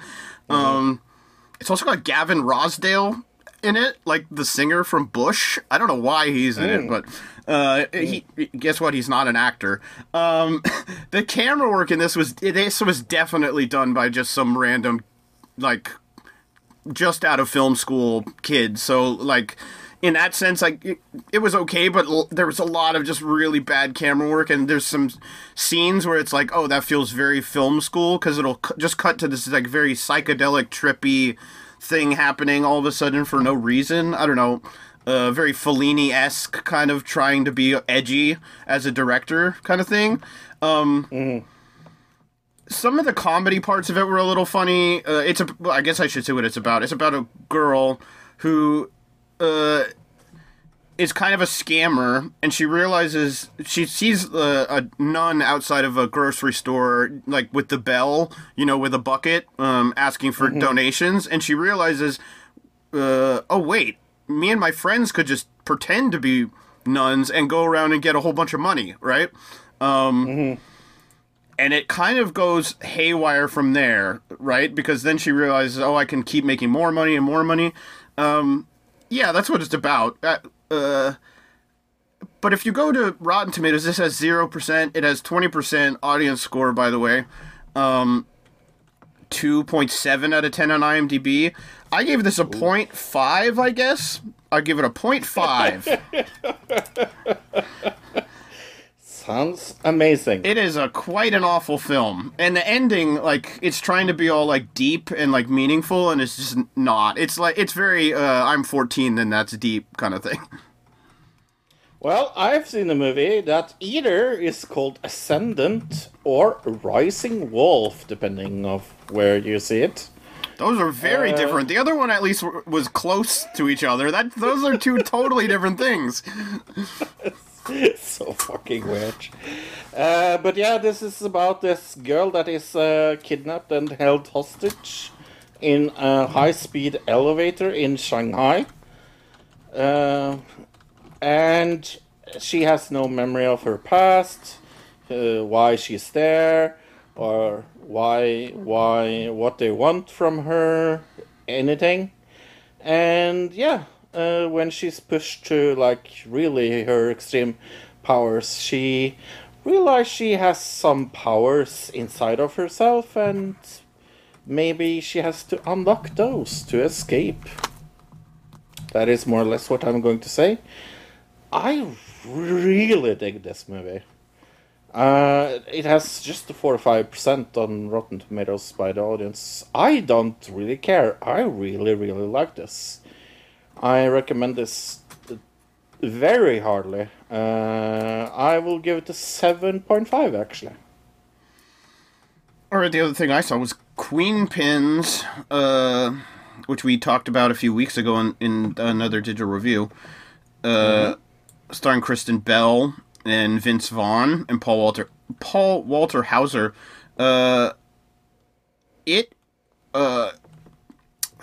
It's pretty funny. I like most of the movie. The whole movie up until the end when it really pissed me off. So I can't really say anything about that, but like it has those movies. It has it's just the ending is just like trying to, I don't know, find a way around the fact that like I can't even say it. It's just a bad ending, I guess. Just you'd have to see it. Like I had high hopes for this and I was like probably 7/8 of the way through, I would have given this like a 6.5. But that ending, I'm gonna give it a 3. Ooh, that's a hard fall. Yeah, it was fine up until that point. I'm telling you. Cool. I saw a movie called VHS 94. That is the 4th film in the VHS series. Weird Al. Horror movie. Sorry? Weird Al. Oh, yeah. No, probably not. It's definitely Weird Al. It's a horror anthology movie. This is one and is a Shudder original. This is the best of the movies. I liked the first one. On the second one, third one was the best until this one. It is VHS 94, like I said. 4 different stories interjected into one. I liked every part of this. I'm going to give this an 8. Okay. That was the only movies I saw this week. Me too. Okay. Well, let's the last watch. thing that we saw together. Oh, what did we see? Yeah. What did we see? We saw a little comedy thing. Didn't we, Luke? Oh, how did I even... I didn't even write that down. Yeah. Well, because it wasn't a movie. That's why I totally forgot. I was like, no, we're not going to see the trailer. We saw Dave Chappelle, The Closer. The Closer. Yeah. The new Dave Chappelle stand-up that we talked about last week in the movie news. It wasn't as good as some of his other stand-ups, I thought, but No. we both laughed at certain parts, but then there were certain parts where I felt uncomfortable watching it to a degree. I don't know, it felt like watching, he felt a little boomer, maybe, like he's making the same kind of jokes and stuff that like you would have made in 2005, but in 2022, they don't really hold up as well, like as comedy. You know what I mean? They just feel uncomfortable and like out of touch more than funny. But he is old, so he's gonna feel out of touch because he's an old, out of touch guy, I guess. Holy fuck, people have been like angry at this as well. I only saw one video of anybody talking about it, and they were talking Really? about... I've seen a lot. Really? Okay, well, you tell me after this, but all I saw was one, I think it was the Humus Report talked about how he defended J.K. Rowling in the special with... I guess he kind of did, but not like... I wouldn't say he defended. But yeah, he did kind of defend her in a way. I don't know, that was the only thing I saw. What did you see about it? Well, there was this big hoopla about this transgender woman that Netflix suspended because they tweeted about the Dave Chappelle special. Actually, I found an article about it. It's quite interesting. It's from The Verge. It says Netflix suspend trans employee who tweeted about Dave Chappelle special. Eternally trans employees and allies have been asking excessive tough questions about the line between commentary and hate. And it says, I work at Netflix. Yesterday we launched another Chappelle special where he attacks the trans community and very validity of transness. all while trying to pit us against other marginalized groups. You're going to hear a lot of talk of offense. We are not offended. One day after this story was published, Netflix reinstated the suspended employee. Okay. The Trans Employee Resource Group at the company is planning a walkout for October 20th. Okay. Yeah, so this has been quite a hoopla, actually. And I'm surprised a lot of people haven't talked about it on YouTube. But it's like they're calling him a bigot and things like that. I don't know. Do you think it was transphobic? I thought it. Well, I think it's.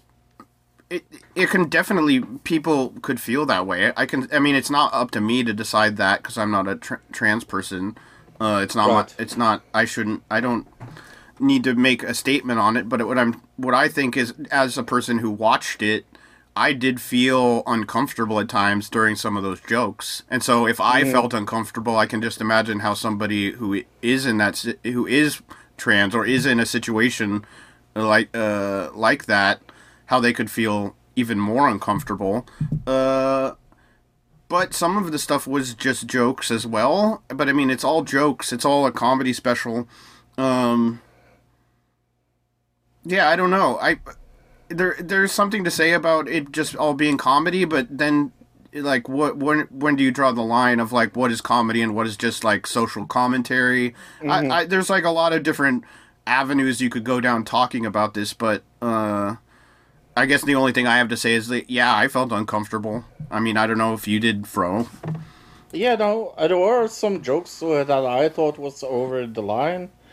But again, that's not for me to It just felt out of touch. That's what I said earlier. Right. He felt out of touch, like an old man who he's not up to current cultural, norms because he's just an old, out of touch millionaire, right? So... Yeah, and I'm going to rate this quite low. I am going to give it a 4. I give it, probably a 4. One thing we should say is a Netflix spokesperson pushed back against the idea that Field was suspended for tweeting. It's absolutely untrue to say that we've suspended an employee any employee for tweeting about the show. Our employees are encouraged to disagree openly, and we support the right to do so. So they're saying that did not happen, but they're specifically saying they didn't suspend her for tweeting. But then it's very weird that she gets reinstated the day after. Right, I have no idea what... We'd have to see what the actual thing that because they probably wrote something out to her that said, like, why she was suspended, you assume, or maybe she just got suspended and she was assuming it was because she tweeted. But I don't know. Actually, she made a tweet about that as well. Netflix has reinstated me after finding that there were no ill intent at my QBR meeting. I've included the statement I requested below, so they made a statement as well. So ill intent in my attending a QBR meeting, which included, what is a QBR meeting? I think it's like where they talk about CEO stuff. I'm not sure what the QBR is. I haven't heard about it before. A business review or executive business review, QBR, is at most basic, a once per quarter meeting with your customer. It's a quarterly business review. Ah, okay. So what did she say about it again? Let me look this up. Netflix reinstated me after finding there was no ill intent in my attending the QBR meeting. Mm. So right there, isn't she saying they didn't... It wasn't because she tweeted then? It was because... No, it was because she had ill intent QBR meeting. Okay, so this is all getting just blown out of proportion. Yeah. Okay. So, but that's nothing new nowadays. But that's kind of what I've been surprised by. Like I said, I've been surprised that almost nobody is talking about this on YouTube. I thought it would be bigger. Yeah, maybe people just haven't seen it yet, or they have to do more research into it before they actually release a video. Yeah, I mean, it is kind of an ongoing situation. Yeah. Did you, by the way, talking about like queer identity and things like that, did you see that Superman is going to be bisexual in the new comic? Oh, in the comic, yeah, I saw the... Yeah. Yeah, okay. Do you care? No, not really. I don't read comic books, so... And if there was one comic book I wouldn't read to begin with, it would be Superman, because it's just like the most basic of comic books, you know what I mean? Mm-hmm. Remember when... because this is kind of... It is kind of coming to us watching the trailer for James Bond, I promise you. But do you remember some years ago where we wrote an article that the people that has the license to James Bond say that James Bond couldn't be black? Do you remember that? When there was rumors that they're going to have the new James Bond being black, the estate for James Bond says, "Hey, James Bond can't be black." I vaguely remember something like that. Yeah. Yeah. Well, we're going to watch the trailer for the new James Bond. It is called No Time to Die. Bond. Ooh. Any thug can kill. I think that's James Bond look. Mm-hmm. There's your Danny Craig. Danny Craig is like the male version of Jenny Craig. It's like a weight loss system. Is this really what you want?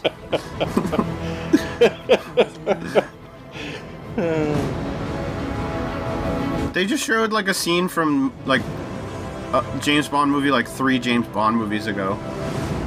Mm-hmm.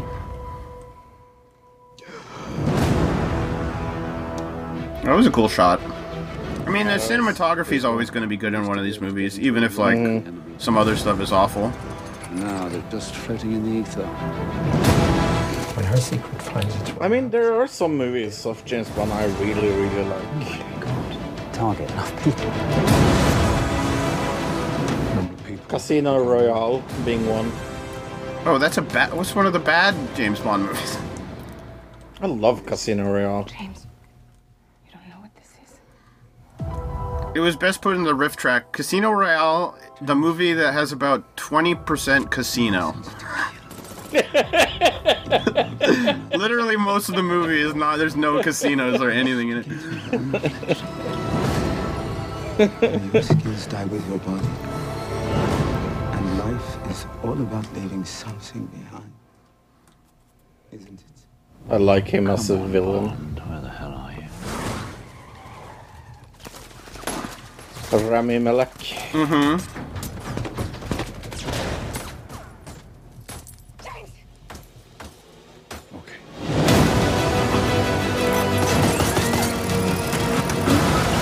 I'm going to watch this. Yeah, I mean, it's a James Bond movie. Like, you can only expect so much out of a James Bond movie.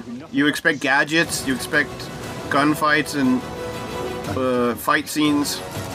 That's it. That's all you need in a James Bond movie.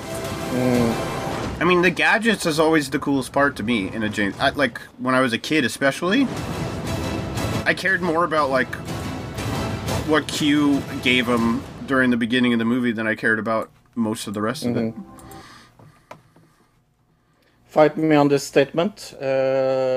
Sean Connery is the best James Bond ever. You're probably right.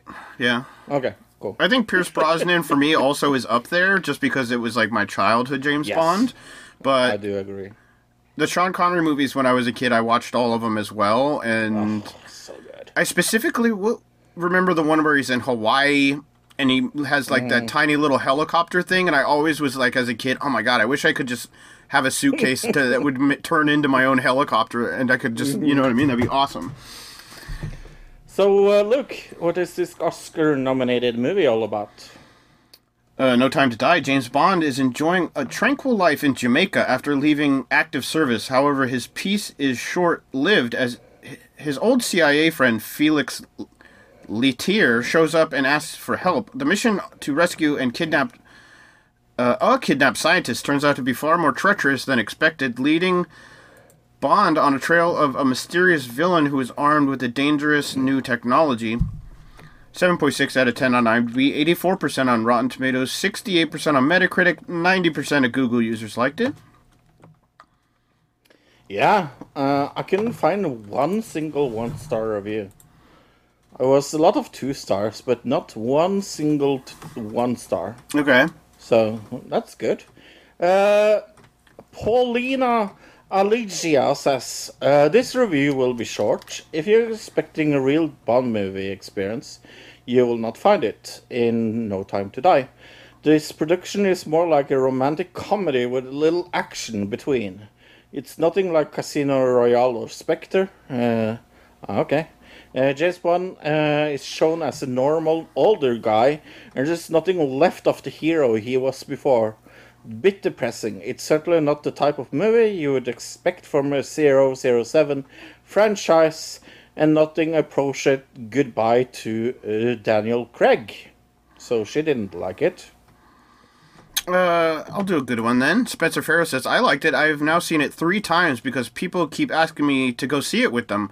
It's a lot to unpack in one watching. After 3, I finally get the depth of it, and although I think it's a great movie to the end of the Daniel Craig era, I would like to see a Bond more in line with the Ian Fleming version, one who likes his job because he's serving Queen and country. During Daniel's run, he hated what he does. Like the Bond character, not Daniel Craig, but... Well, Daniel Craig also said that he hated... Yeah, that's the other thing, is Daniel Craig also apparently hated playing the character, so... Yeah. It's like, oh, James Bond is too man-chauvinistic. Yes, that is the whole fucking point. Speaking of that, Paul Kellogg, I'm going to give his review, and let me tell you, guess who he voted for last year in the presidential election. Paul Kellogg, the Bond franchise is now fatally tainted by the woke. One very disappointing movie. Could he be a Trump supporter? I don't know. I wonder why. Yes, I found a 5-star review. Samuel Speransky, yes, that is his name. What a movie. Bond is more human than ever, and it's just the right time to send Craig off. And it was a masterpiece in my eyes. Those who are talking about it's all being pushed is nonsense. It's James Bond movie. What did you expect? But it tells the story of a man growing, dealing with his past, and finally bringing the emotions into a cold-hearted Bond character. Something that has not really... That has not really been necessary, but it makes the final Craig Bond even more enjoyable. Okay, I got a bad one just to wrap it up. Let's see, I don't even know how to say this name. Gyula Tamis Niest. This movie is a disaster. Cartoon characters, pointless storyline, idiot dialogues, terrible action scenes. I love Craig's Bond character, but this is just shameful. This cheap sentimentality ruined this movie. This is not a James Bond movie. This is a Daniel Craig bids farewell to the role of Bond movie. Just not the same. Also coming out is Mass from 2021. 2 couples meet for a painful and raw conversation in the aftermath of a violent tragedy, directed by Franz Kans. This has 8 out of 10 on IMDb, 94% on Rotten Tomatoes, 79% on Metacritic, 85% of Google users liked it. It is with, for example, Jason Isaacs. Really like him. The rescue. Members of a rescue team try to save 12 boys and a coach who were trapped inside a flooded cave in Thailand. Oh, yeah, I remember that. Was this the one where the guy made fun of Elon Musk for wanting to build a submarine? I think that's what this one was. Yes, and Elon Musk called him a pedophile. Right. This is 8 out of 10 on IMDb, 96% on Rotten Tomatoes, 86% on Metacritic, sorry. Directors Jimmy Chin, Elizabeth Chai Varhashalai. There you go. If I say South of Heaven, is there a song that comes into your mind right away? No. Okay. Think about it while I read this. After serving 12 years of armed robbery, a parole vows to give his childhood love, now dying from cancer, the best year of her life with Evangelina Lilly. I like him. And Jason Sudeikis. This has 5.8 out of 10 on IMDb, 45% on Rotten Tomatoes. Metacritic gave it 42, and 63% of Google users like this heaven. South of Heaven, da da da da da da, Country Road. Take me home. I don't remember that line. Okay, Lamb, in rural Iceland, a childless couple discover a strange and unnatural newborn in their sheep barn. They decide to raise it as their own, but sinister forces are determined to return the creature to the wilderness that birthed her. Let's see, 6.7 out of 10 on IMDb, 84% on Rotten Tomatoes, 68% on Metacritic, 70% of Google users liked it, directed by Vladimir Johansson. Can you take the next one as well? Because I don't get anything for that. You don't? Okay, let me see if I get anything. Vengeance is Mine, All Others Pay Cash. Vengeance is Mine, All Others Pay Cash is a 2021 Indonesian black comedy action drama directed by Edwin. There's no last name, it's just Edwin. Okay. That's all I got about it, but it's got 8.3 out of 10 on IMDb, 71% on Rotten Tomatoes, 83% of Google users liked it. You have to do the next one as well. Really? Yeah. Okay. I gotta get there. I'll look if I get the last one. I think they are... Oh, I got the last one. The Secret of Shinshea is a horror movie. Don't ask me to say that once again.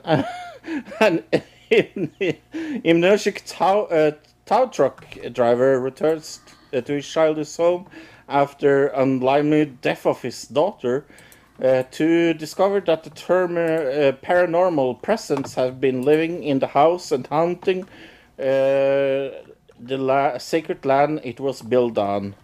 This has 6 out of 10 on IMDb.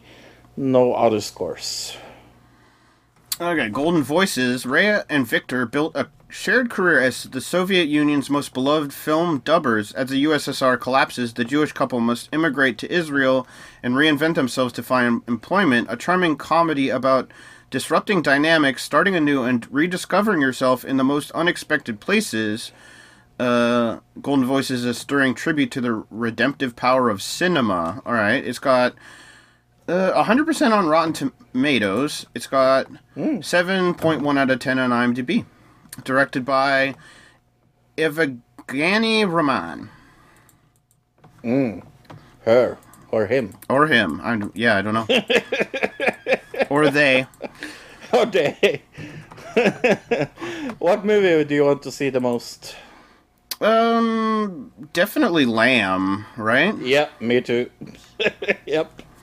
And then I guess probably No Time to Die. So much about. Probably No Time to Die next is my guess. Yeah. Yeah. Okay, coming next week. Oh, go ahead. Lamb. Yeah, no, I have heard so much about Lamb that it's a total badass. I'm surprised how many commercials I saw for it this week, like on YouTube and stuff. They're really hyping it up. Coming next week, news of the week, TV and movies of the week, another digital review of Halloween Kills, which I've seen a bunch of commercials for that too, and Squid Game episode 5 through 9, finishing up the series. Yeah. So if you haven't seen it, what are you waiting for? Yeah, exactly. We know what we're waiting for, I guess, but we know what we are waiting for. We're waiting to see it. Yeah. So have you seen anything interesting on TV? No, sorry, on YouTube. Sorry. YouTube. I guess the first place we should start is the Gabby Petito situation, just so we can get that out of the way. That they released the thing saying that she was strangled. That's the only update we have about it right now. I also saw that Doug the Bounty Hunter has gone home, so... Well, good. Good. Yeah. Good, yeah. He shouldn't have been there at all, so... Yeah, no. I mean, if you go to, like, trending videos on YouTube, look, okay? I never go to trending, ever. It's like... No, but I'm just going to tell you. Number 2 has something to do with Squid Game. Number 3 has something to do with Squid Game. Number 5 has something to do with Squid Game. Number 6 has something to do with Squid Game. It's like ridiculous. Okay, I'm getting there. Let's see what mine is. Number 7 has something to do with Squid Game. 8 has something to do with Squid Game. It's like, it is ridiculous. Huh, okay. My That's trend... in Norway. I never go to the trending page, but this looks so not like that. I just got That's the Norwegian trending page, though. Right, yeah, obviously. Mine does not look like that at all. I'm trying to find one single Squid Games thing. No. I got a lot of Fortnite. Oh, no, here we go. Fortnite Squid Games. Insane! Mm-hmm. That's the first one I got, and that's what? 1, 2, 3, 4, 5, 6, 7. 7 down. So, I don't know. Maybe it's not as big in the algorithm in America right now. Yeah, because there's another one way down here. Yeah. It's the most viewed Netflix series of all time. Not saying something. Well, yeah, we talked about that last week, though. Yeah. Okay, Shane Dawson is back. Are you scared? Well, nobody seemed happy about it. I have a feeling he might go away again just because of the reaction he got, because he didn't really acknowledge all the things he did wrong. He just kind of was like, okay, I took time off to reflect on it, and now I'm back. But he didn't really, what's the word for it? He didn't really necessarily give a very good explanation as to why he was sorry, I guess is the best way to put it. Right. Or at least that's how a lot of people felt. It has 60,000 Ks down, 342 up. So the like ratio is pretty good, I think, for someone so controversial. Right, okay. Yeah, I'm not surprised, I suppose.